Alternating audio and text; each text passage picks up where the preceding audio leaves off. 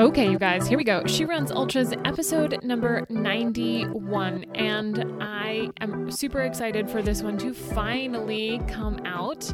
A couple weeks ago, you may have heard me tell the story about doing a podcast interview with my friend and client, Sarah Brandt, and how when I went to download the files for that interview, I only had half of Sarah's audio. So I had all of mine, half of Sarah's. Very devastating, very upsetting, has never happened to me before. But luckily, Sarah rolled with the punches and we set up another time to do another interview. And it's funny, spoiler alert, at the end of this interview, we joke about the fact that we might have to do a third one if we lose half of the audio for this current one, but we did not. I have all of the audio. It is an amazing conversation, and I wanted to share it with you guys because Sarah demonstrates that anything is possible if you put your mind to it. And I'm going to stop talking because if I don't, then I'm going to give it all away. So without further ado, here is my conversation with ultra runner Sarah Brandt. Okay, I think we should just start by you sort of telling everybody who you are, what you do, how you found me, like just sort of give people the background because I think, everybody comes to this place like listening to the podcast a little bit differently. So I think it's fun to sort of hear how everybody found their way to this place. Yeah. So I'm so psyched to be here on the podcast. This is so exciting. So I found the podcast sort of from two directions, which I think is kind of funny because I was at Ghost Train 2019 2018, 2019 to crew for my husband who was running in those races. And in the 2019 race, I was walking around, while he was out on the course, and I saw this really cool setup with the tent and the car and the roof tent and all this. And I thought, oh, that is so cool. And my sister had the same car. And I asked the person if I could take a picture so I could send it to my sister to say, hey, this looks like something you need to have. And then after being in the Ghost Train environment and just thinking it was this awesome vibe and saying, I gotta do this. And I was dealing with a pretty severe case of plantar fasciitis at the time. So I said, I got to figure out how to get myself better so I can take a stab at this whole ultra world. So that's when I started searching for podcasts related to running ultras. And that's how I came upon the podcast. And I was a few episodes in when you were doing your race report about Ghost Train. Yeah. And you talked about your setup. And I said, wait a minute, that sounds really familiar. And then I somehow sleuthed it out that was the same, that it was I think it was maybe your mother-in-law that I spoke probably. to, or your mom. And who was lovely and let me take a picture of your car, which I didn't know was yours at the time. But that's how I came to find the podcast, and then have since, gone through the Run Your First 50K program. And, but that's how I found you. Woohoo! Yeah, that's so funny. It's like, I can remember you reaching out at one point. Maybe it was like I posted a time-lapse video or something of us like packing the car. And then I feel like maybe you commented on it and was like, I recognize that car. My sister and I hike a lot, and I was teasing, like, camp tents on our backs and all that. And I was teasing her like, this would be better if we had this situation going on. But that looks great. It is quite the setup. It's so funny because actually my husband's out right now, just left to go to a bike race with it and like all packed up and ready to go. And it's just super convenient because in the morning when he gets up to go race his bike, all he has to do is just like pull the pins, like collapse the thing, close it, like, and just shove everything in the car. And he's like done and ready to go. He does not have to worry about, drying out the tent and like, packing it into little bags and finding all the stakes. Like it just goes right in the thing and you close it up. So that's wild. That is next level someday. Yeah. So when you crewed for your husband at Ghost Train, you had not yet run an ultra, correct? Correct. I had never run an ultra. I came from a road running background, like a lot of folks who find their way here. So I had done a handful of marathons and actually had done quite a few triathlons back in college and grad school and loved that world for a long time. And it was great. Definitely plagued by injuries here and there, and was coming off of my husband and I had a daughter, and I had gone back to school, and that, it was sort of like a transition time of I like all of this, but I feel like I'm ready to do something a little bit different, and I wasn't quite sure what that was going to be. And then with the plantar fasciitis being so severe that I almost couldn't walk, I knew I had to find a new way to come at this world. But when I was at Ghost Train, my husband was the one who was like, I think I'm going to do an ultra. And I was like, I think that's bananas. It sounds crazy when you tell people about it. It really does, which is probably why you love it. So I went really with no understanding of the difference in the tone and the vibe of the race and the, just sort of mindset that people have at an ultra versus a road race, and I think my husband as well kind of came into it with like, the watch and the gear and the pace and all this stuff. And it was really eye-opening to be in that environment and just see how not relax, people are nervous and excited and all this, but it's just such a different experience to be there. And not that road running folks aren't supportive of one another and all that, but it just feels a little bit different when you're out, on the trails and at an ultra. It just feels different. So that was, immediately apparent just being in that environment. Oh, this might be a fit for me. Yeah. It's funny. We were just having a conversation the other day in the current Run Your First 50K group about one of the participants is a diehard road runner, and she has signed up to do her first ultra on the trails. And she's having some apprehension about it because even though she's excited and she wants to do it, she's worried that she'll lose her road running friends because she will, I don't know, I guess I can't adequately describe it, but she's just worried that if she does this trail race, this ultra, that she won't see her road running friends as often, and then she may not be accepted by them anymore because she's done this other thing. So we were trying to just sort of talk her through how the trail running community is a little bit different, not, better or worse, just like it's a different vibe, and how, when she shows up there, people will just be super excited to see her, and they'll be happy that, it's her first race and all those things. So I guess maybe I'm curious to hear, maybe you could sort of help me help her. What's your take on that? We talked about how the trail running vibe was a little bit differently. Is there something else, maybe an experience you had that you could sort of paint for us? I guess my first thought is if she goes or anyone goes and starts getting into the trail scene and ultra scene, and then you go back to road running and they're not nice about it, well, maybe they're not your friends in the first place. But, my husband has done 2 ultras at this point, and then has since gotten back to doing some road racing, and he's doing more, traditional track workouts and things like that. And everybody's nice to him. Nobody, people think it's cool he ran an ultra. It hasn't really been an issue at all. He's made some great new road running friends recently. So it's not something that I've seen. I do most of my running solo. So I haven't really put myself out there really in either community a ton. But I do know that when I did my ultra, I was by myself and everyone was so welcoming, and I didn't know a soul. And so I just felt welcomed, and like I didn't feel like I needed to earn a place there. I felt like just signing up was enough for me to be welcomed there. Yeah. And one of the other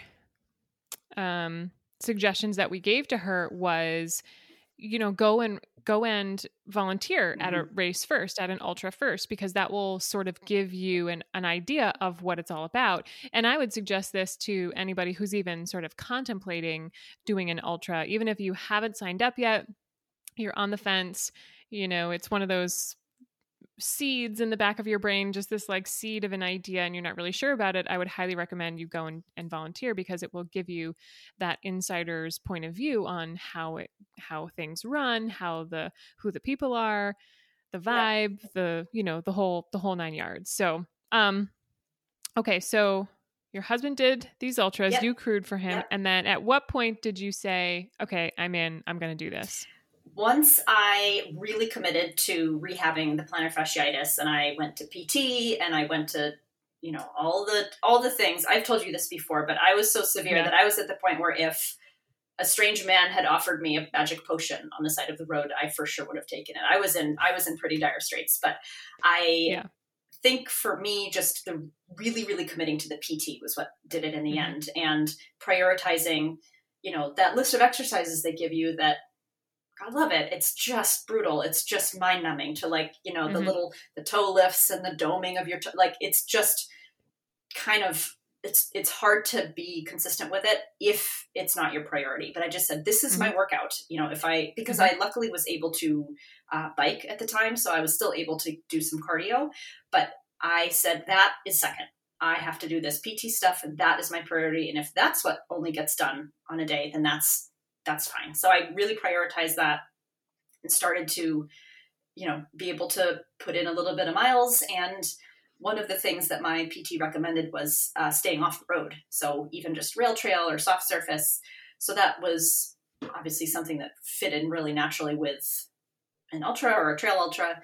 So when I had done Ghost Train for him, when I had crewed Ghost Train for him, I was like, well, I'm glad you had a good time, because next year's mine. So get ready to crew for me. So I had that carrot dangling that I wanted to do that race, a year out. So I really committed to the PT and saw that through to the point where I was able to reach out to you and say, help, what do I do? And it was right before you were launching your first 50K. And it was really funny the way it aligned, because you were like, this seems like it would be something good for you. And it was like this magical program that was perfect. And you're like, well, it's starting in 2 weeks or whatever it was. So it was great. The stars aligned. Yeah, it really did. It really did. Yeah. So you were part of the first cohort, like back in February, I think. And so during that time, you had set the goal, like you had the long-term goal of doing Ghost Train this year, which 2022, which as of like right now, when we're recording it, you're about 60 days out, right? You just said that you got like the 60-day email from the race crew being like, here we go. Yes. Getting real. But along the way, you had set some other goals too, right? Because we sort of, at the beginning of the program, we talk about, okay, whatever your goal is, right? We have to sort of set these mile markers, so to speak, along the way, so you know how to navigate from point A to point B, because oftentimes from point A to point B is like this vast, long period of time. And if you don't have waypoints or mile markers to sort of guide you, I see a lot of people, and I used to do this too. Like I would get really lost somewhere around week 12, maybe 8 to 12, depending on how long your training plan is. And you just sort of, I sort of describe it just like losing the faith. Yeah. You're just sort of like, I don't know. And then you start to wing it. And that's personally when I think shit goes sideways, because when you wing it, you just have lost all direction. You don't know where you're going. You don't know what you're doing. And then it's like, everything's up in the air. Yeah. So you had Ghost Train as your like big, scary 2022 goal, but what did you set up for yourself along the way? I think that was one of the reasons I reached out to you was, what do I need to set up along the way signing up for a 100-mile race feels like a relatively large step for your first ultra. Yeah. What is it? A 50K? Is it a 50 miler? Is it something else, to set myself up to know at all what I'm doing for this 100 miler? So that was when you mentioned the program, and 50K seems like a really good entry point to dip your toes in and really feel like this is the thing I want to do, and work out the gear and work out all the things. So that became the goal then, was the 50K distance, which felt scary, but not so scary, because I had done several road marathons. So it felt attainable and doable in that way. Yeah. So you went through the program, and then your race was supposed to be June 18th, right? I remember it was like right around the same time I was doing Tahoe. You were supposed to be doing your 50K then, but then, spoiler alert, something happened. Tell us what happened. So we had a good run avoiding COVID for 2+ years, but my race was supposed to be a Saturday. The Friday, not the day before, but 8 days before, my daughter, who's 12, tested positive. She came home and tested positive, and we so bummed. And she was okay physically, so that was the biggest priority. And then we kind of thought, well, this is likely the way that it's going to go for my husband and I. So we kind of had a few days to prepare mentally for that. And then Monday I went to work, and I was like, I can't believe I haven't tested positive for COVID. And then I just really hit the fan and I said, I just don't feel well. And then I had 103 fever. So I said, okay, that's probably not great. So I was positive, and my husband never was, amazingly. He avoided it. But I didn't have any respiratory stuff that I know a lot of folks dealt with when they have COVID. And I was tired and I was very dizzy, and it lasted for quite a few days. I mean, even if I had felt fine, I wouldn't have been able to do the race just by the number of days and the quarantine and all of that. And I almost was relieved to have at least minor symptoms, because it made it easier to just mentally like give up the game. Like, this is not happening for you right now. There's, I think if I had felt fine but couldn't do it, I would have just been pissed. But because I felt lousy, it was like, there's no way this is something that you can pull off. So give it up and, get yourself better and figure out what was next. And I wasn't sure at that point if it was going to be just a different 50K or if I would just do the 50K distance on my own. So I started, once I felt well enough, on Ultra Sign Up and looking around, and a lot of things are full at that point. So you're a little bit out of luck there, but there also wasn't a 50K that had the same features as the 50K I had signed up for. So there were a few that were, mountain races or things, which was not at all what I had planned on. So I didn't want to completely switch up things that way, because I didn't think that would be wise either.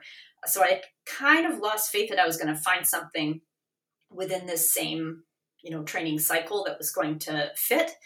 But then the race that I had originally signed up for was put on by Berks, which is the Berkshire Ultra Running Community for Service. I think I have that. That's out in Western Mass. And they sent out, because I was on their listserv, they sent out an email. We still have spots available at Notchview, which was not a distance-based race, but a time-based race. So they have 6, 12, 24, 48, and 72-hour options.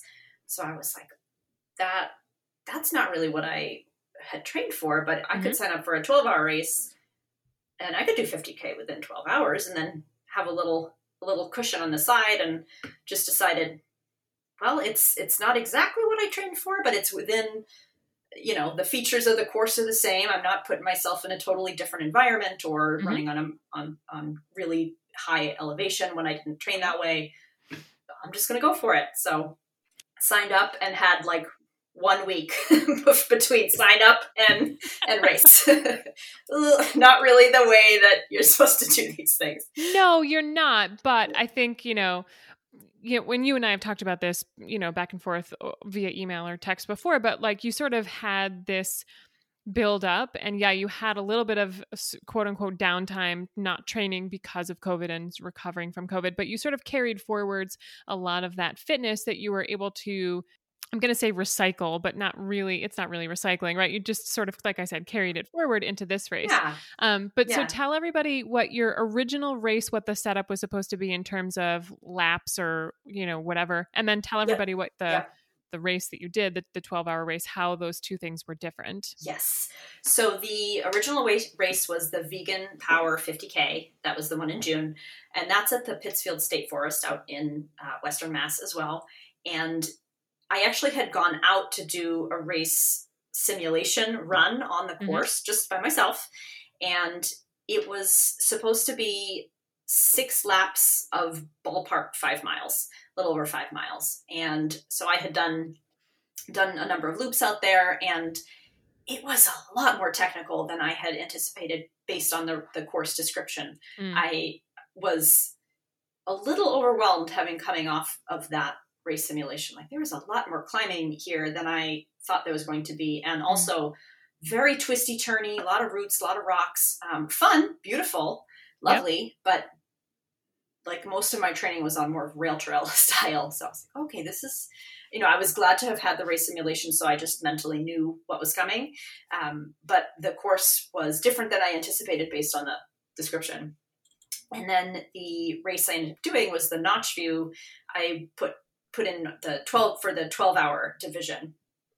And that is a time-based race. So it's actually a 1.9 mile loop that you just run as many times as you can during that period, whatever division you're in. So for me, I just did it for 12 hours. And when the 12 hours is up, you're done. So it's just whoever can run the farthest distance, or, whatever you set for your goal for yourself. Mm-hmm. And at first I read that and I was like, that sounds terrible. That sounds awful. It's like a track workout gone wrong. Like, it just sounds like torturous. But I read about the course, and it's on a cross-country ski area.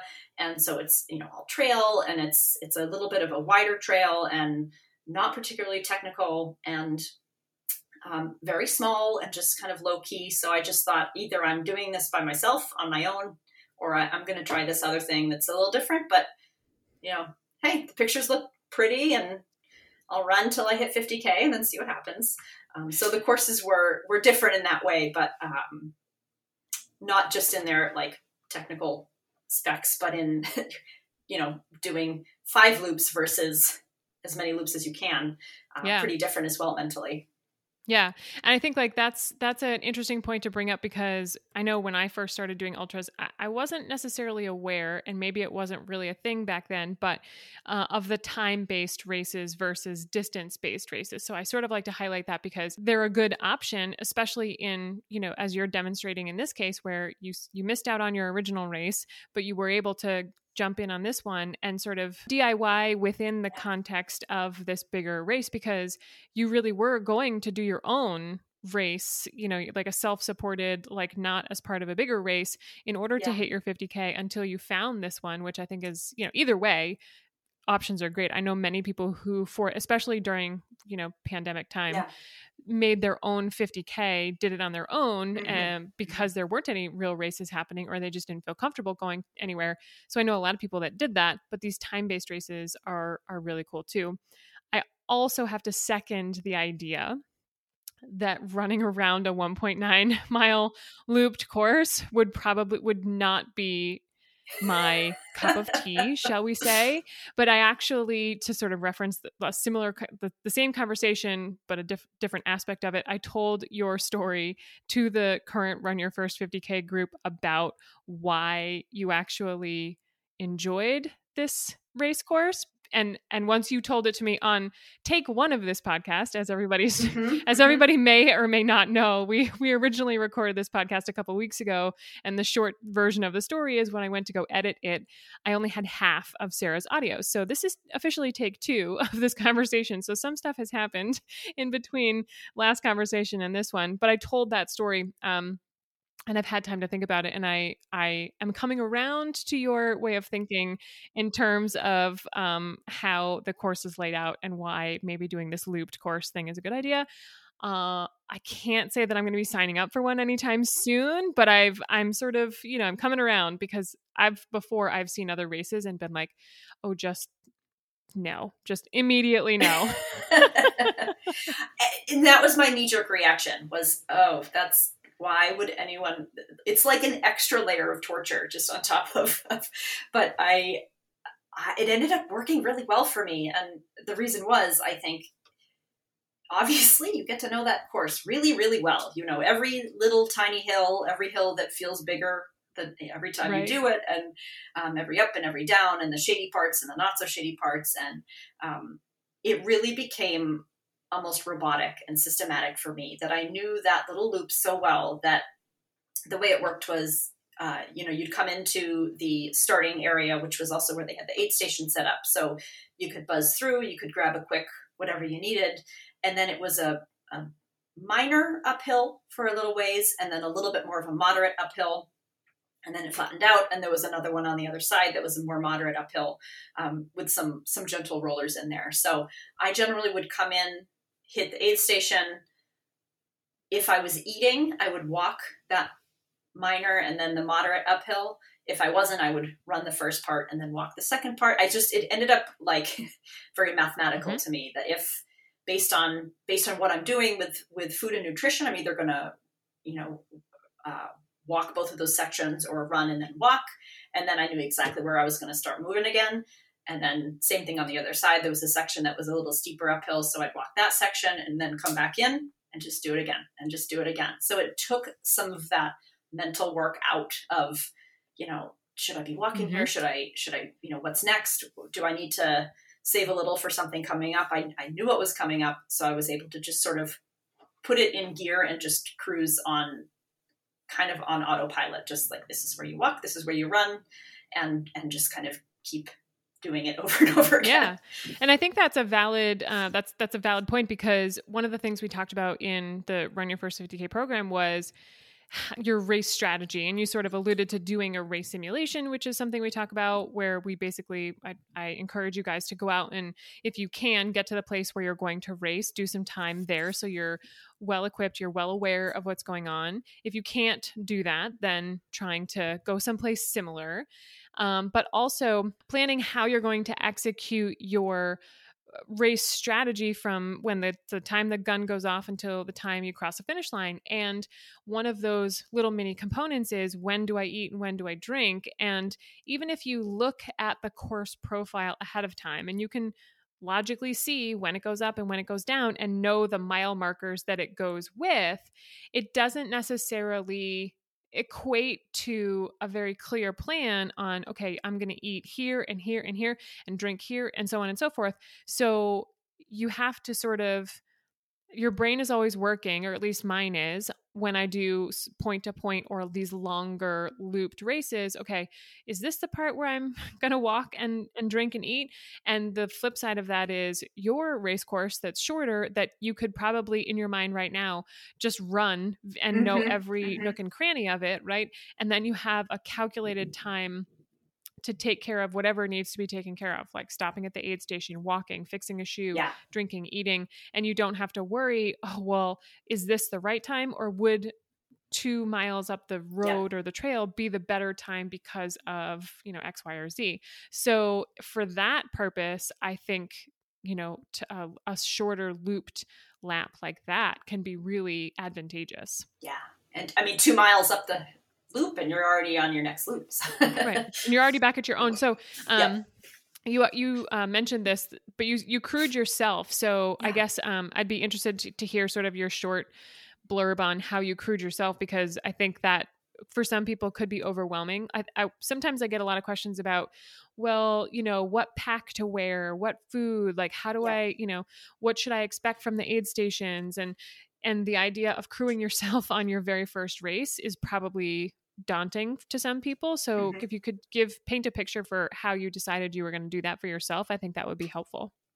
It wasn't really a decision, other than the fact that my family had other things to do the 7 days before the race that I signed up for it. So, my husband and my daughter for sure would have been there if schedules had allowed, but we had other things going on. So it was kind of like, either I go by myself or I don't go. So I decided to go by myself. I went out the day before and just camped at the site, which was super fun. There was all these people around because the folks who were doing the 72-hour race were already out on the course. Definitely got significantly less sleep than I anticipated that night before, just because people are coming and going. They're going into their tent. They're coming back to get their stuff. I don't know that I would have slept well anyway, but I had brought earplugs, which was key. So put that on your list if you're going out the night before a race and you want a little extra quiet. But I had, the tent site was a little farther away from the actual starting area. So I had all my stuff there, but then I had like my go bag, and I had a chair and a few other things that I brought and just plopped right near the start. And there's just like, people just piled stuff everywhere. Everybody's just got their stuff, and it was fine to find a little spot. And so I had my sort of my plan B stuff, my extra set of clothes and my extra stuff, a whole bunch of different food and hydration things sort of at that little drop site right by the course. I had other things I could have gone back to my tent. It wasn't that far, but that was like I unless something goes really awry, I'm not going to need this stuff pile. And then there's a good chance I could need it pile. So I had my own little setup there, and then it was pretty close to where the race's aid station was as well. And the aid station had pretty much all your standard ultra aid station food and drink, and they had like I don't know if they were like those George Foreman grills or waffle They had like microwaves. I mean, this was like, wow, this is really something. But some of these folks are out there for 72 hours. So they, you know, it's another level of nutrition needs. You had said to us in the Run Your First 50K program about, and in your podcast, just, you're not doing new things on race day. You're eating the things that you've raced with, that you've, you know, trained with. You're wearing the things that you've trained with. So I felt like I had a little Megan on my shoulder, like, you didn't have Doritos before. Don't start yet. I didn't eat any Doritos, but I stuck to my plan and I ate the only things I took from the aid station were things that, like, I ate their Fig Newtons instead of my own Fig Newtons or whatever it was, except for two things. And I did feel you on my shoulder saying, Sarah, you never, and it was a couple slices of watermelon and an ice pop, which was probably the best thing I'd ever had in my entire life. It was delicious for sure. and worth it. And I didn't feel like those were so crazy that it was going to cause problems. But that's what it's mostly just, watermelon and ice pop, they're so benign, you know what I mean? Unless you have some sort of like severe allergic reaction or,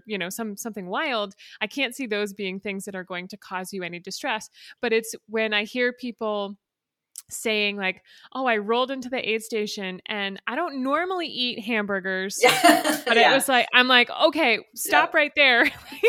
If you don't normally eat hamburgers and then you've just run X number of miles and you just decide like now is a good time to eat a hamburger, like I'm gonna probably go out on a limb and say not a good idea. So that's the kind of stuff that I'm talking about, the random things that aid stations might try and tempt you with that probably weren't part of your original plan and probably shouldn't be part of your plan now. So I stuck to my plan pretty well, except for a watermelon and an ice pop, but I thought those would be okay. So you're cleared. So I guess let's sort of fast forward and talk a little bit about the actual race. You got up that morning, gun goes off, what was the math? How many laps did you need to do in order to hit 50K? So I guess it was 16 or 17.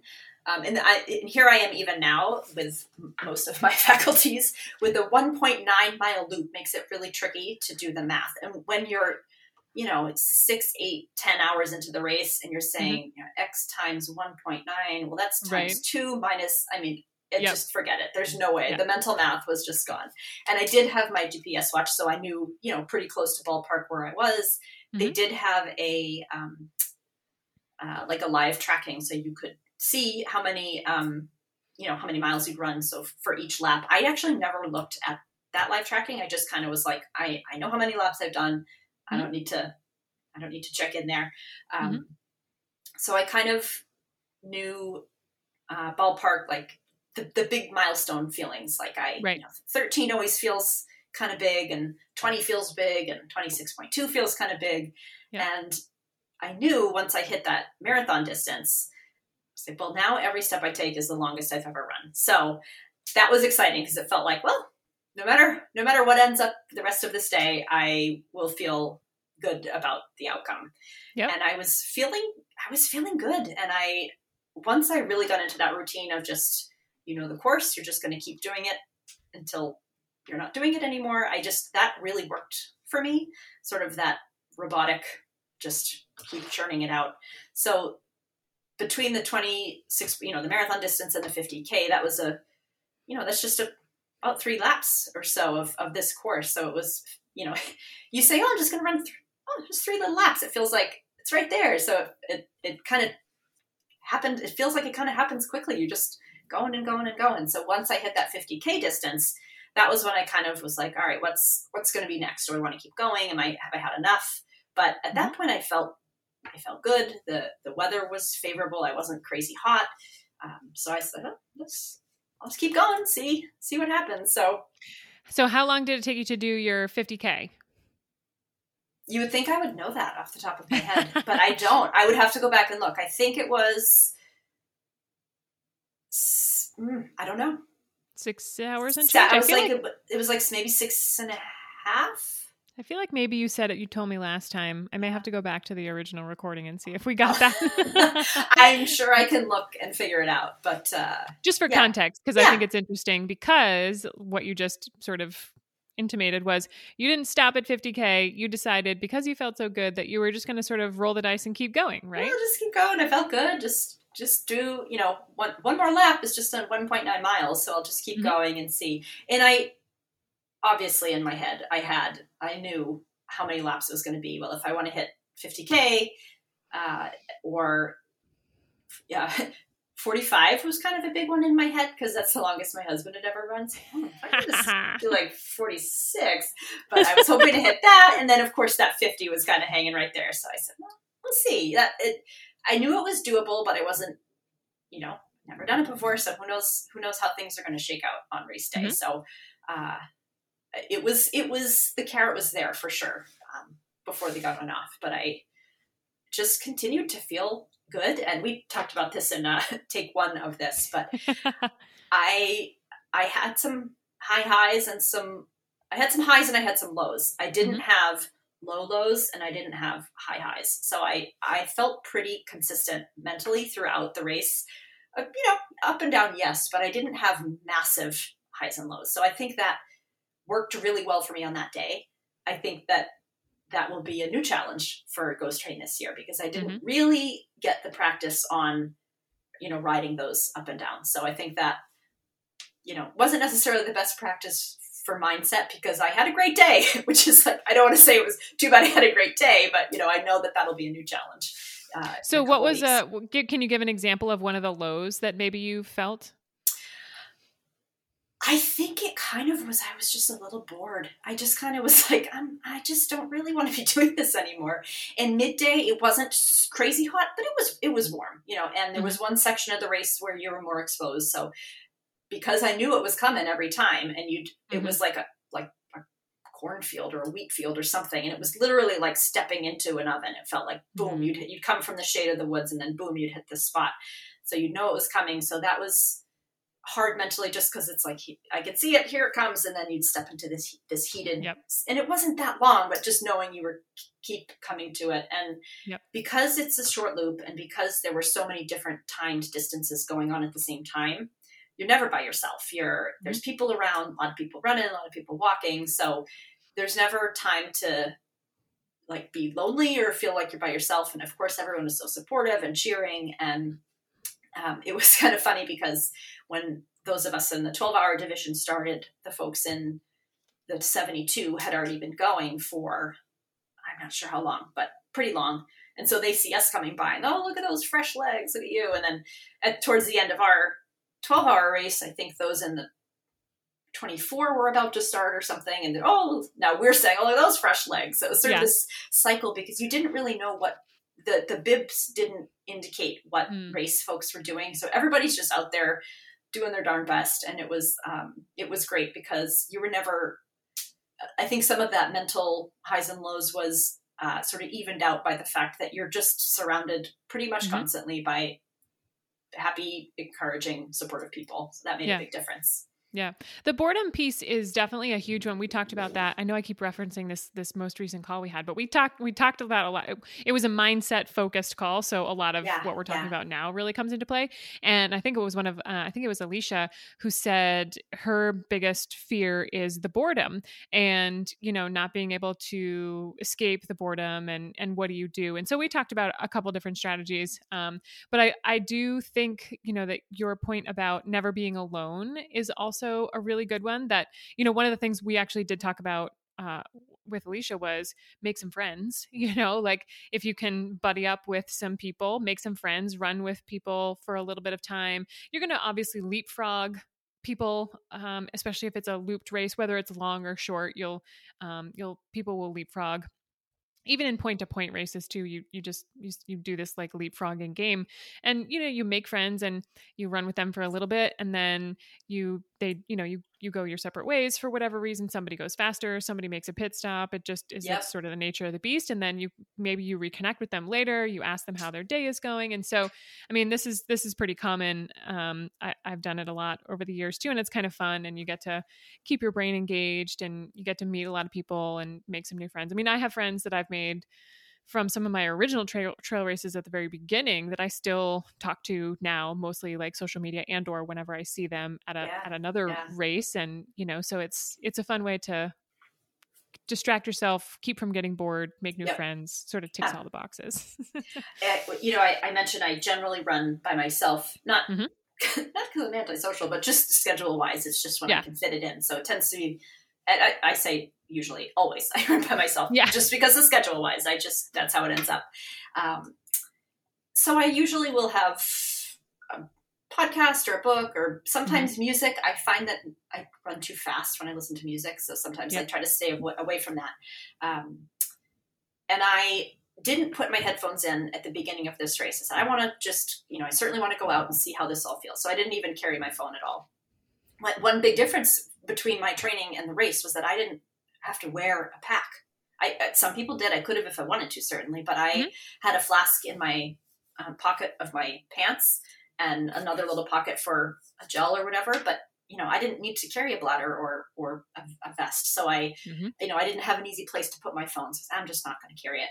And then at the 50K point, once I finished that, I grabbed it and said, I think I'm going to listen to something for a little while. And I put in a podcast, and I wasn't even halfway through one loop and I had taken it out. I said, I can't do this. It was taking me out of the experience of the race. And while I very often will do that when I'm just training, I felt like I was missing the fun of the environment by having my headphones in. So I just took them out and dropped them off on that next loop and said, I actually don't want these, and did the whole thing with no music or podcast or anything. It was just, I had those moments of boredom, but they passed, and, somebody fun comes by and it passed. Yeah. That was the other thing we touched on a couple different times.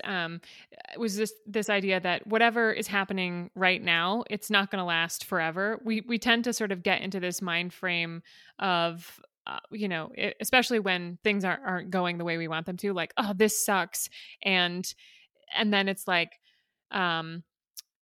it's going to suck forever. Like, it's not going to be good. It's never going to be better. It's just going to keep getting worse. And so just sort of keeping in mind that it's not always going to get worse. Like, your discomfort, your boredom, like whatever you're going through, it's going to pass. You just have to sort of ride it out. So I'm happy that you said that, because I think it's hard when you're in it to see the proverbial light at the end of the tunnel, but it is going to change, right? And if you can sort of just ride it out a little bit, you will get to the other side, and then you'll be presented with something new, right? And it doesn't always get worse. That's the other thing I want to just sort of put out there. All right. So you got through your 50K, you kept going, and you just kept feeling good. Was there a tipping point where you thought maybe you were not going to hit 50 and you were just going to sort of stop in the middle there, or was it always a given? It definitely wasn't always a given. It was uncharted territory. I didn't know if I was going to all of a sudden have my stomach go sideways or, something not feel well physically. And I was cautiously and strategically hopeful, but I wasn't entirely sure. The other thing was, you get credit for the miles, for the laps that you complete. So as you're getting toward the end of your race, if you do half of a lap to hit whatever mileage you want, that doesn't count. It's every completed lap. So I knew it actually wasn't 50. It was, if I was going to hit 50, it was going to be 51.3, because that was the lap at which you would cross over that 50. So it was a little over. So I knew that my Garmin was close, but you're a little bit off from the course. So if you're doing that, 25 or 30 times, it's like, am I off enough that I actually am one lap shy of 50, or am I one lap over 50? I wasn't, I actually on my last lap wasn't sure if I had already hit 50 or if I was going to miss it by one lap. I wasn't sure, but either way, at that point I was like, well, this has been a good day, and I'm calling it a win either way. But I knew I was close. So you crossed the finish line. Like, how much did you run right up until the end of time? The end of your 12 hours? Not quite. It was like 11. I think it was like 11:42, 11:43, somewhere in there. So I had a little bit of time left, and I think if I had 21 or 22 minutes. I might have been tempted to go out and just rip one more out. But at that point I was like, I think we're all done here. And it was fun because I ended up running with a few people for the last couple of laps who were also finishing up their 12 and we all kind of came in together. So that was kind of nice to have that group coming in, or a few folks coming in together at the same time. So that was cool. So on this particular day, you set out to run your first 50K, which you did, and then you felt good enough to just sort of roll the dice and keep going.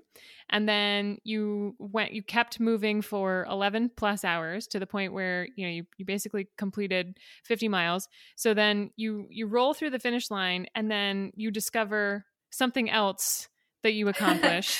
It was in addition to these other 2 milestones. Yeah, it was so cool. So it was during the last lap, the woman I was running with was, she said, which race are you in? Because some people are, everybody's doing different distances or different times. I said, I'm in the 12, so I'm at hitting the end here. And she said, oh, me too. And I told her my name, and she said, oh, aren't you in first place? I was like, that doesn't sound likely. I don't really know if that's something that's going to be, no, I don't know. But she was right. And she was, I think she was in second. So she was right there too. And so she had a good day. And so I finished up and was first place female in the 12-hour division, which has definitely never happened before in my life. It's not a common experience for me. So it was definitely something that was unexpected, and what a cool way to run my first ultra. I mean, that was a pretty frosting on the cake kind of situation. I mean, it's pretty downright amazing. You sent me I'll clue everybody in on a little behind the scenes. You just sent me a picture via Instagram. Like, you sent me a DM, and it was a hand holding up your finisher's sort of like, it's like a plaque, is it? Like, yeah. So it's like this little plaque, and it says first place female, 12-hour division. And then I was like, wait, what? Hold on. I was like, okay, great. And then all of a sudden, we sort of exchanged some messages, and then we ran through, because I didn't know, like, you just told me, yeah, I'm going to go run my 50K in this race. And I actually had known some other people that were doing the 72 hours. So I was very familiar with the race, and I was sort of like tracking those people. And then you sent me, and you too. And then you sent me the thing, and I was like, okay, this is amazing. And then all of a sudden you populated the rest of the text with like, oh yeah. Oh, and by the way, not only did I run 50K, I actually ran 50 plus miles, and I got first place female. I'm like, OMG, this is amazing. It was quite a day for sure. I, went into it with some goals and was able to meet them that day. So I just am grateful for all the great prep, because, I know so many of the details that you don't see that, go on behind the scenes. And so much of that came from the Run First 50K program. So that was great. Do you remember what you asked me when I finished my 50 miles? Oh, I think I asked you, yes, because everybody asks. This is because everybody asks me this question, and so I was like, I really wanted to be able to turn it around and ask somebody else, just to, just for shits and giggles. I think I asked you, could you turn around and go another 50? I think what you said was, I'm going to ask you a very coach question. Could you do another 50? And I said, I'm going to give you a very Megan answer, which was yes and no. Yeah. Which is so true. That's such a Megan answer. I at that moment, did I want to go run another 50 miles? No, I didn't. I was all set for that day, but that was because that's what I set out to do for that day. And I think I know if the goal was to run, longer, there would have been different things that I would have done. I would have changed my clothes. I would have changed my shoes. I would have changed my socks, whatever. And I didn't do any of that because of, the goals that I had for the 50 miles. So yes, I think it's within reason that I could do another 50, but I didn't want to do it right that moment. Yeah, for sure. And that's that has always been my response. I mean, people were asking me that after Tahoe, oh, do you want to do another one, another 200? And your immediate response is always no, because you're just coming off the back of it. And yes, even if it was an amazing experience, you're coming right off the back of it where you're like, wow, that was hard, and rightfully so. We don't want to be picking things that are so easy that we're like, oh, no problem, But I think it's I asked you that question, obviously, because your goal is to do 100 miles. And so when we talk about what are the steps to get you from no ultras to 100 miles, we definitely want to hit some of these milestones along the way, because there's just no substitute for getting a feel for what it's like to run that many miles. I mean, even in training for 100 miles, like I would want to have you do these benchmark races so that you could understand that. And usually what happens is when we talked about this in a previous podcast episode, but like you don't typically go the distance before you go the distance. And so there's that little bit of unknown territory that you can't really plan for. But having done half of the distance now, you can sort of see, okay, this is what I felt like coming off the back of this 50. What am I going to need to do to then double down and go another 50? So I guess I'm curious, because we haven't talked about this yet, like, because you've done 50 miles now, what are your thoughts and feelings about how you'll tackle that second 50 when you get to Ghost Train? Yeah. Well, so the Ghost Train, for those who don't know, is set up as an out and back on a sort of rail trail style course. So you're seeing your primary aid station every 15 miles. And you have other aid stations along the way, including one drop bag if you want it. So it's similar in that I will be back to my starting point multiple times, but not certainly as frequently as I was for this race. So I certainly I'll be having a pack, and the gear will be different. It's October, so the layers will be, I guess you never know with that. Sometimes it's crazy hot at that race, but the layers will most likely be different. Certainly running at night through the night is not something I've ever done. So I think that right now I think I have two things that are mentally taking up a lot of space for me right now. It's the nighttime running, which is not an area of comfort for me. So I have to just do it, because how else am I going to get ready to do it if I don't just do it? So that, and then I am having some gear issues that I didn't experience at all during my whole training cycle for the 50K.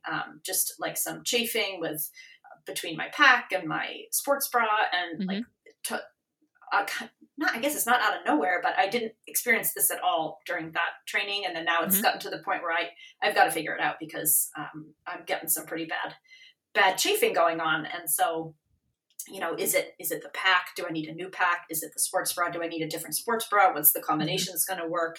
And I'm seeing that time tick away. So I just want to make sure that I said, well, I'll buy like all the packs and all the sports bras, and then I'll see what combination works. But it makes me nervous, because I haven't had these issues all this time. And then I just did a long run this morning, and when that moment when you get in the shower and it's not a good one. And I don't generally feel it during the run. It's when it's too late that I come to learn of these things. So I have a fear that will present itself during Ghost Train, and I will have to make choices then. So I want to get that buckled down before then, so that I know that I'm setting myself up with gear that is the least likely to cause those issues for me. The other thing that was sort of a disadvantage for you was that you didn't have to wear a pack for 50 miles. So you don't have that sense for what it's like to carry the weight leading up to that distance. Now, to your point, Ghost Train is so well staffed in terms of you're basically never going more than 4 miles without hitting an aid station, which is really nice. But you will probably want to carry a decent amount of stuff, because it's just easier than having to stop every 4 miles. That sort of eats up time too. So if you're you have I guess we should also give people the context. It's a 30-hour race, so you have 30 hours from the time the gun goes off to do as many laps as you want, and it's totally doable to do 100 miles in 30 hours, but you have to sort of think about the time efficiencies. And if you're going to stop every 4 miles to fill your bottles, and then it's going to eat up time over the course of those 30 hours. So you want to sort of think about how to be efficient there. So I think you had asked me a question recently about the Salomon pack. Did you? What was your question about? So I haven't purchased a new pack. Okay. I'm not sure if I want to just try a new pack, or to try a new sports bra, or to try both. Yeah, I had asked you about the Salomons. I think one of the issues I have with my pack is that there's, it has seams in the lower back. So then the lower back is chafing. So the Salomon packs look like they don't have those seams, which is nice. Megan is showing me her pack. No seams. I'm showing in real time on the video. We're zooming this. Yes. There's a 5 liter and a 12 liter women's version of that pack. So 5 liter feels like more than enough for my day-to-day stuff. But then again, I'm like, well, if I'm just can I just cinch down the other one? Does it feel like a massive pack for your day-to-day? So no, I'll give you, and because I do get a lot of pack questions. So, and I think it's helpful sometimes for people to hear these things because, you know, when you can't go to a place, to your point, when we were texting back and forth, like there's no place that I've ever been to, no store where you can just see all the packs and try them on, which is like, I have this vision of like opening a pack store, a running pack store. Like, here you are, here's all your options. Because there's so many, and there's so many things. So for context, I used to run in the Ultimate Direction Adventure Vesta, which I have loved indefinitely. Like that was my the vest that I used for Ragged and Ghost Train and, you know, a lot of long distance races. But much like you, when I started to think about, okay, now I'm going to have to do 200 miles in this race vest, and plus I have to carry all of this mandatory gear, I had to start to think about what was the pack I was going to use.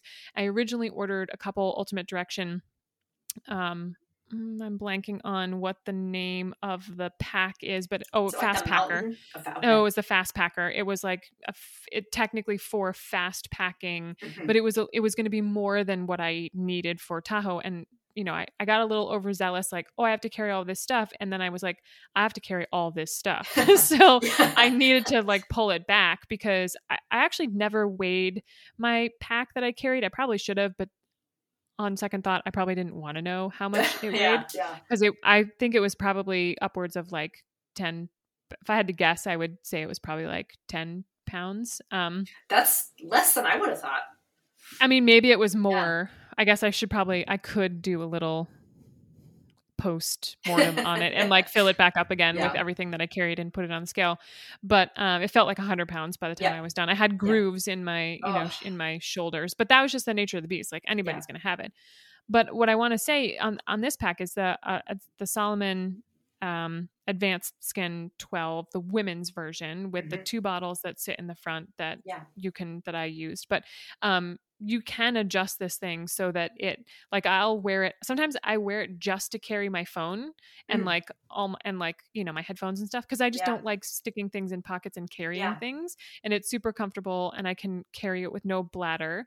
It's meant to carry a 1.5 liter bladder, but I stuffed a 2 liter bladder in there for Tahoe because I needed the extra water. And then it has 2 500 milliliter flasks up front. So I technically had like 3 liters worth of water on me at all times at Tahoe.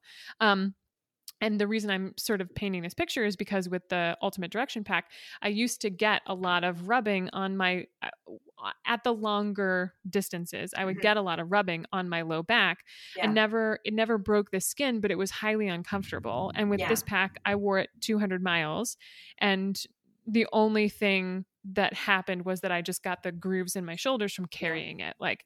And I carried it through heat and cold and sand and, you know, snow and like all this stuff. And it was super comfortable, and had no chafing issues whatsoever with it. So I would recommend it for Ghost Train just because it's super comfortable. And I wore, you know, I just wore like a regular old, I wore the sports bras that were causing me problems with the old pack, but just with this one, there aren't as many hard touch points, so to speak. And so just that friction issue wasn't happening. So hopefully that helps with somebody's pack choice. I don't know. It helps with mine, that's for sure, because it's just like there's just so many choices. It gets really overwhelming. And I need to just order a bunch or just try them. And return what won't work. And I would. And same totally. thing for some sports bras, because I had what I thought was working really well, but recently it's been not good. And today's run was really quite not good. So I need to dial that in because that's going to be a game stopper. I think the other thing I wanted to point out, a little like trick that I learned during Tahoe, was Leukotape.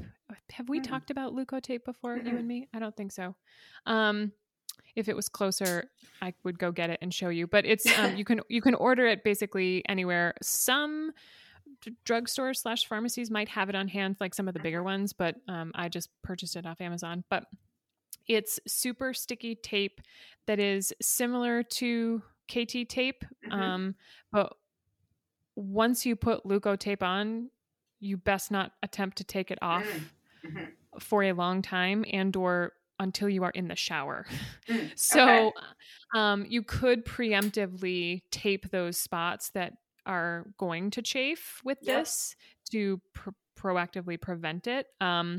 And or you could also just use KT tape. So I think depending on the level and the size of the spot, you could get away with doing either of those things. I would obviously suggest you practice that ahead of time.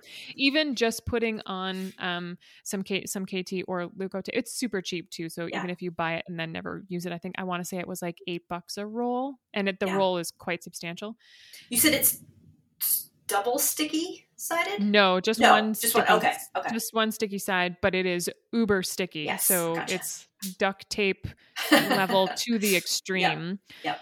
So it's what I used on my feet for Tahoe, and it worked really well. But the other part is, and I'll give you this other pro tip that was given to me by one of the medics at Tahoe.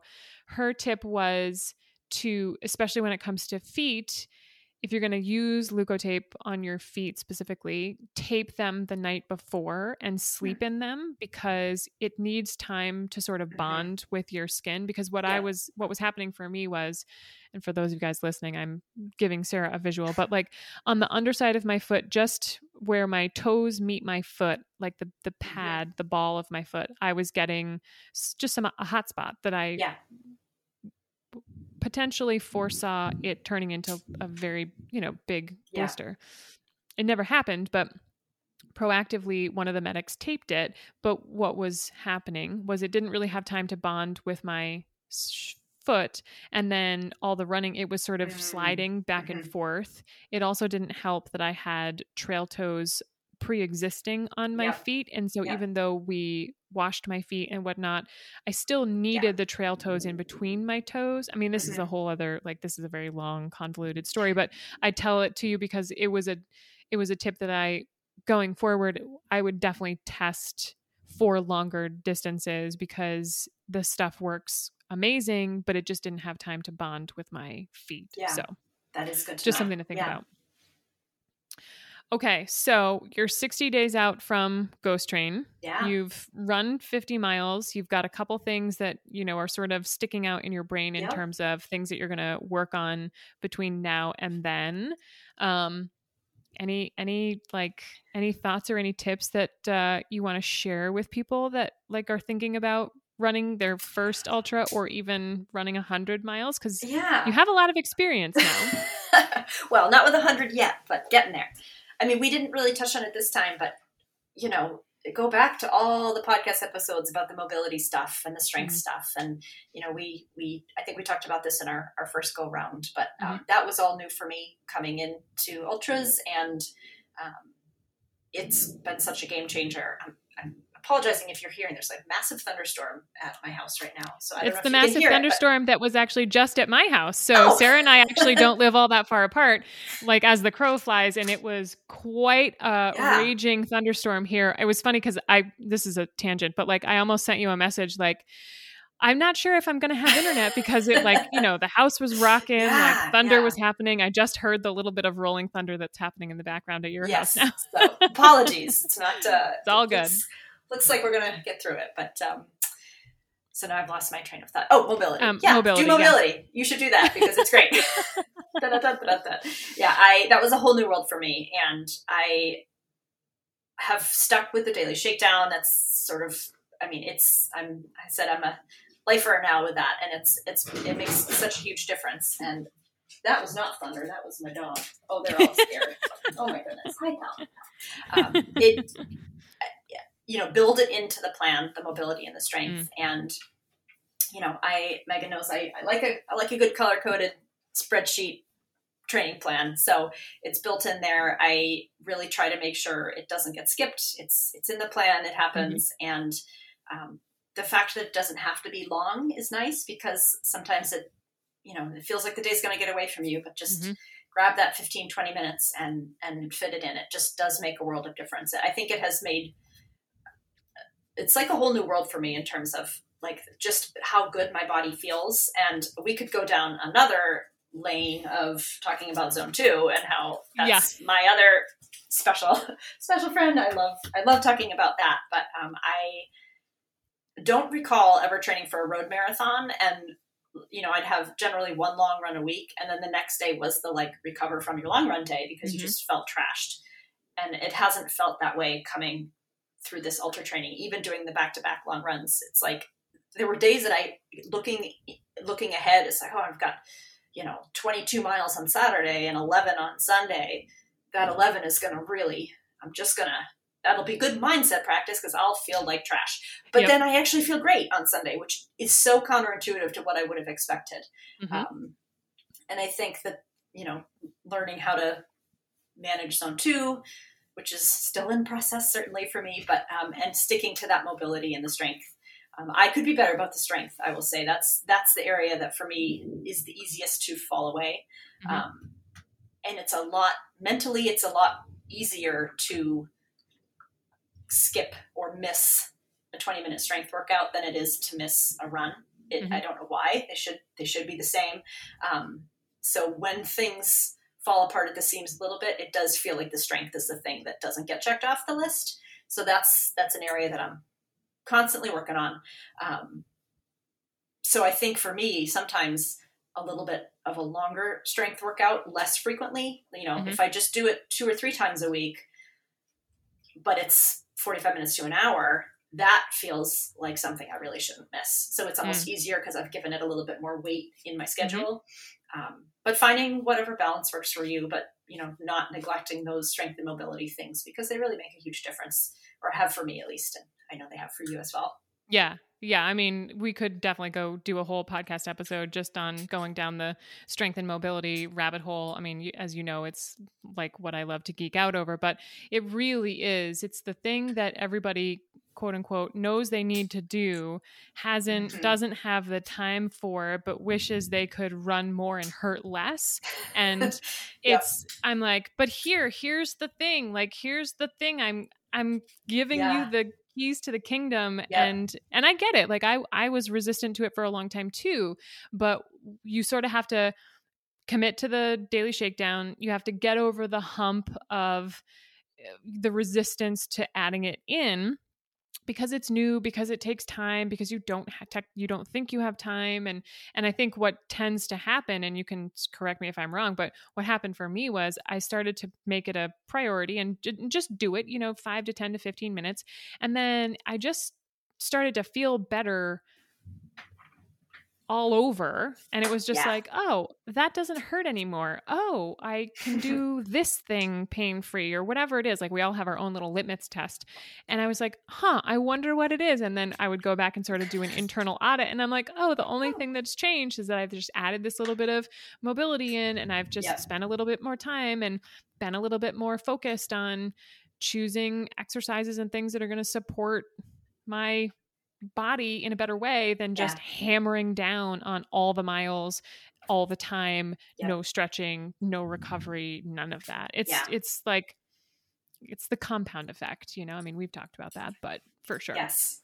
It just, put it in the training plans that you offer, have it built right in, put it in, make it a priority, in the same way with my PT that I did when I knew that's the priority to come off of this injury, is that has to happen first. And then some of the other things that are more fun can happen later, and now the mobility and the strength is fun in its own way, because I know how healthy it keeps me. And I think that, just to sort of like segue here, that's the case for having a training plan, having a quote unquote on season, having an off season, and being able to dedicate your time to these things instead of trying to mash everything into, one box and try and get everything to fit when it really doesn't. There should be some specific times for specific things. And that's really sort of my little soapbox speech about, have a training plan, have dedicated times where you're working on specific things, because we talk about this all the time and Run Your First 50K, but you can't do all the things all the time. Like, we have to have each workout needs an objective. Each phase of the training plan needs an objective. Like, you have to be very objective focused. And if you have too many things, there's too much noise, you don't know, to your point, which one needs the attention. So I love that you sort of talked early on about like that your PT was your training and that you just focused on that, because that was the linchpin to get you to where you are now, to be able to do this big scary goal that I'm super pumped about. And you're definitely going to have to come back and tell us all about it. Ooh, tell us about the whole experience after it's done. Yeah. I love dissecting long races like 100 milers, because there's just so much that goes on. And I know that there's a lot of people that listen to the show that do eventually have the goal of running 100 miles. So the more they can sort of hear the ins and outs and ups and downs and lefts and rights. I'm going to have to go back and listen to your couple of Ghost Train episodes and your mid-race voice memo situation, which I think you've got to do some voice memos. Yeah, I'll have to do that. And, you've got to do some voice even memos. for my own, what did I say?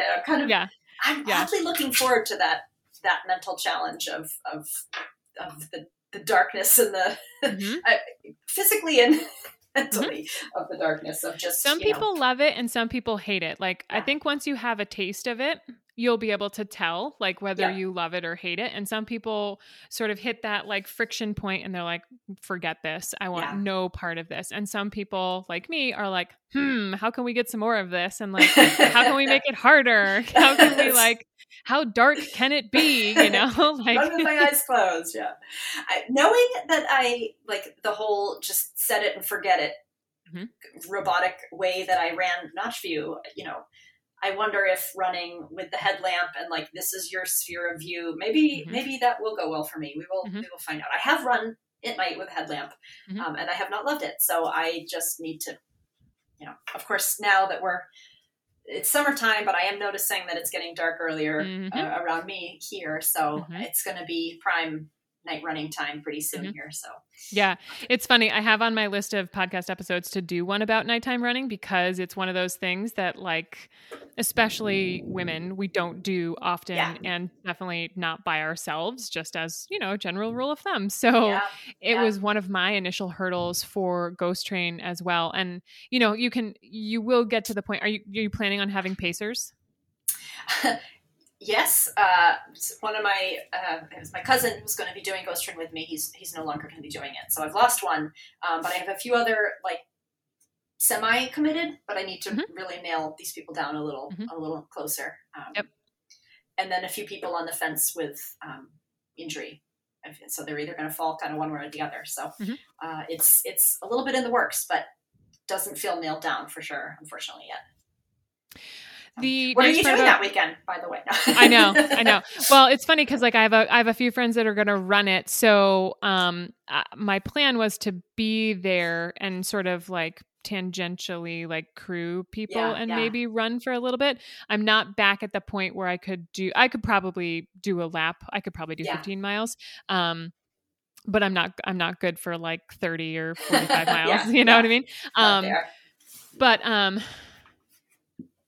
What I was going to say was the nice part is about Ghost Train, again, you won't be alone, but overnight there will probably be stretches where there are longer stretches where you are by yourself, just because the herd starts to thin out when people that are doing 30, 45, 60, when they just decide that they're done, like either because they want to be done, like that was their goal, or because they're just over it, right? They've reached their limit. So there are some sections and periods of time when you are by yourself. But then again, the nice part is you're never more than 4 miles from an aid station. So, I mean, to be perfectly honest, I've done Ghost Train technically 3 times. I DNF'd at 75 miles the first time and did 200 miles there.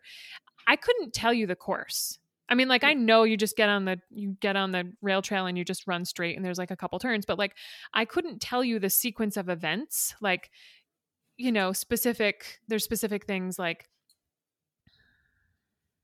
like the first road crossing and then where the tunnels are. Where the tunnels are. Yeah. Like, I mean, I know like, oh yeah, the tunnel's coming up, but like, I've run with other people and they're like, oh, and this, then this. And I'm like, oh, really? Like, I don't know. I just sort of, because you literally would have to try very hard or be very tired at night to get lost. Like, I just sort of zoned out on that.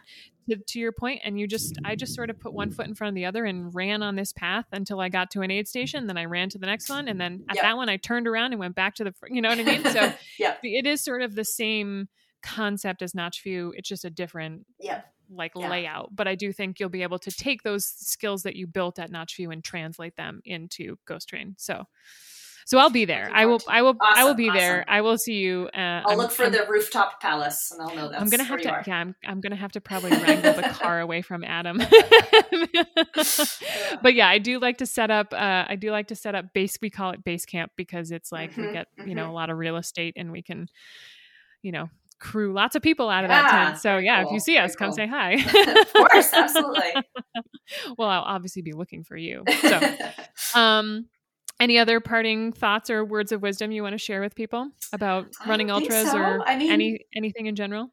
You've said the whole, you don't know if you can go the distance till you do the distance, but you're not going to know if you can do the distance if you don't then go the distance. It's, give it a go. It's great.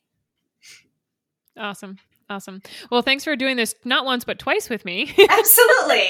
I mean, really, fingers crossed. It's as lovely the second time as it was the first time, but maybe we can keep our fingers crossed that we don't have to do it again. I know. Well, when I hit stop here, we're going to have to check I'll download the recordings and hopefully it'll be of appropriate length. Yeah. Otherwise, we'll just wait until after Ghost Train and we'll just do the whole kit and caboodle. There we go. The whole thing. Yep. 50K to 50 mile to 100, hopefully. We'll just, it'll be an epic podcast. But for sure, you're definitely going to have to come back and tell us all about your Ghost Train experience, however it shakes out, because I think it's important for everybody to hear, just as many stories as they can about all these different races and lessons learned. And because you always pick up little nuggets along the way. Absolutely. Looking forward to it. Thanks, Sarah. And your dogs came to join us too, which is awesome. They did. They are a little scared of the thunderstorm, but I think they mostly just wanted to join in. Of course. Yeah, we always love dogs on the podcast. Well, I hope that you enjoyed my conversation with Sarah. Like I said before, she is such a good example of how anything is possible if you put your mind to it. Have a well thought out plan, show up every day, work the plan, and do something that will get you closer to your desired outcome every single day, whether you feel like it or not. And over time, that adds up to big things like planning to do your first 50K and then accidentally, in air quotes, running your first 50 miler and also placing first female in your division. So congrats to Sarah. She's amazing. I just enjoyed all the time that I got to spend with her, both in the Run Your First 50K program and having multiple podcast interviews with her. So we don't have to do this a third time. And I also just want to mention, like I talked about in episode 90, in order to do these things, you've got to believe hard, you guys. I mentioned how if you were able to get inside my brain while I was training for Tahoe 200, you would have thought I was certifiable, but it's okay because it's all in service of this bigger goal. You've got to believe before you see the results. And I think that's one of the things that is so hard for many people about ultra training. We want to see the evidence. We want to see the results. But for many of us, we have to work for a long time and be okay with not knowing the outcome until the day the thing happens, right? Sarah didn't know she was going to run 50 miles until the day it happened. So just show up, do the work, believe hard, believe in yourself, no matter what anyone else says or does or thinks or tells you, right? You've got this. You can do this. Now, in the course of this conversation, we mentioned the Run Your First 50K program. And I want to let you know that applications for the program are open now, right this very second. And the next round starts on Monday, September 26th. And if you're new to the show, I just want to give you a brief overview so that you know what it is that I'm talking about. It's a 6-week group coaching program for women specifically that want to run their first 50K, but they're lost, confused, overwhelmed, don't know where to start. This is the place for you. We lay everything out for you from soup to nuts, as they say, and teach you everything you need to know to show up on race day and just absolutely crush it. And Sarah just proves that point.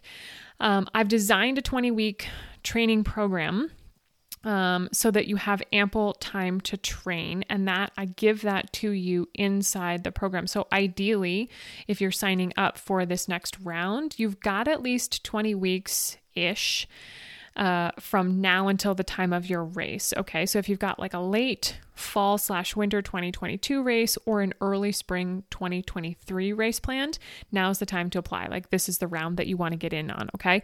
And the way that you apply is by going to runyourfirst50k.com. It's all one word. That's where you'll get program information and the link to go and apply. Just, I ask you a few questions: who you are, what you love to do, what you're most nervous or scared about, what's holding you back from running your first 50K, just some information that will help me help you better once you get into the program. And so I read every single application, I respond to every person that applies, and I really try to cultivate a group that's all sort of, rowing in the same direction, like people of like mind, just basically a kick-ass group of women that all want to train for their first 50K together. All right. Now, if you're not quite at the point of being ready to apply for the program, totally get that. Don't forget that I have a bunch of other free resources that will help you to get started on your ultra journey. The first thing is the Daily Shakedown. Okay. This is something that you guys know has been super important for me to get rid of all my aches and pains and sciatic stuff that really held me back for a very long time. If you go to my website, you can download a free video that walks you through the process of doing this movement routine that I call a Daily Shakedown. And you don't have to have done yoga before or classify yourself as flexible. Okay. Like, many people do this and have a lot of success with it, who are just sort of your air quotes average everyday person that just needs to move more. And I teach you how to do that. All right. So if you go to my website, Megan, Meghan-Gould, Gould.com, up at the top, you'll see a header and it says Daily Shakedown. Just go there and that's where you'll get that. And then the next thing would be, if you've sort of been doing the Daily Shakedown for a little bit, you're working your way up to training, I have a free 10-week ultra training plan. This is sort of the first 10 weeks of my signature 50K training plan that outlines what to do, when to do it, including running, strength training, mobility, all that jazz. And you can get that by also going to my website, Megan-Gould.com/10 week plan, all one word. Right there. That's where you get that. Okay. So make use of those two things, you guys. Start to get into the habit of moving daily, having a plan, showing up every day, work the plan, do something every day. And this goes a long way, you guys. The compound effect is a real thing, right? Like, everybody that you see having success with ultras, it comes because of the compound effect, doing something every single day. And last but not least, you guys may or may not know, but I am on a mission to help 10,000 women run their first 50K over the course of the next 5 years. So if something I have shared here on the podcast has helped you, if I have coached you, whether that's in person, online, if something I have done has helped you cross the finish line of your first 50K, I would love to hear about it and include you in the process of me hitting this goal. So if you go to my website, up at the top, you'll see a link for 10K women at the top of the page. And this is where it's just a little survey. You can tell me all about your first 50K experience and be included in my 10,000 Women project. All right, you guys, that's all for this episode. Enjoy this beat, and I'll see you all soon.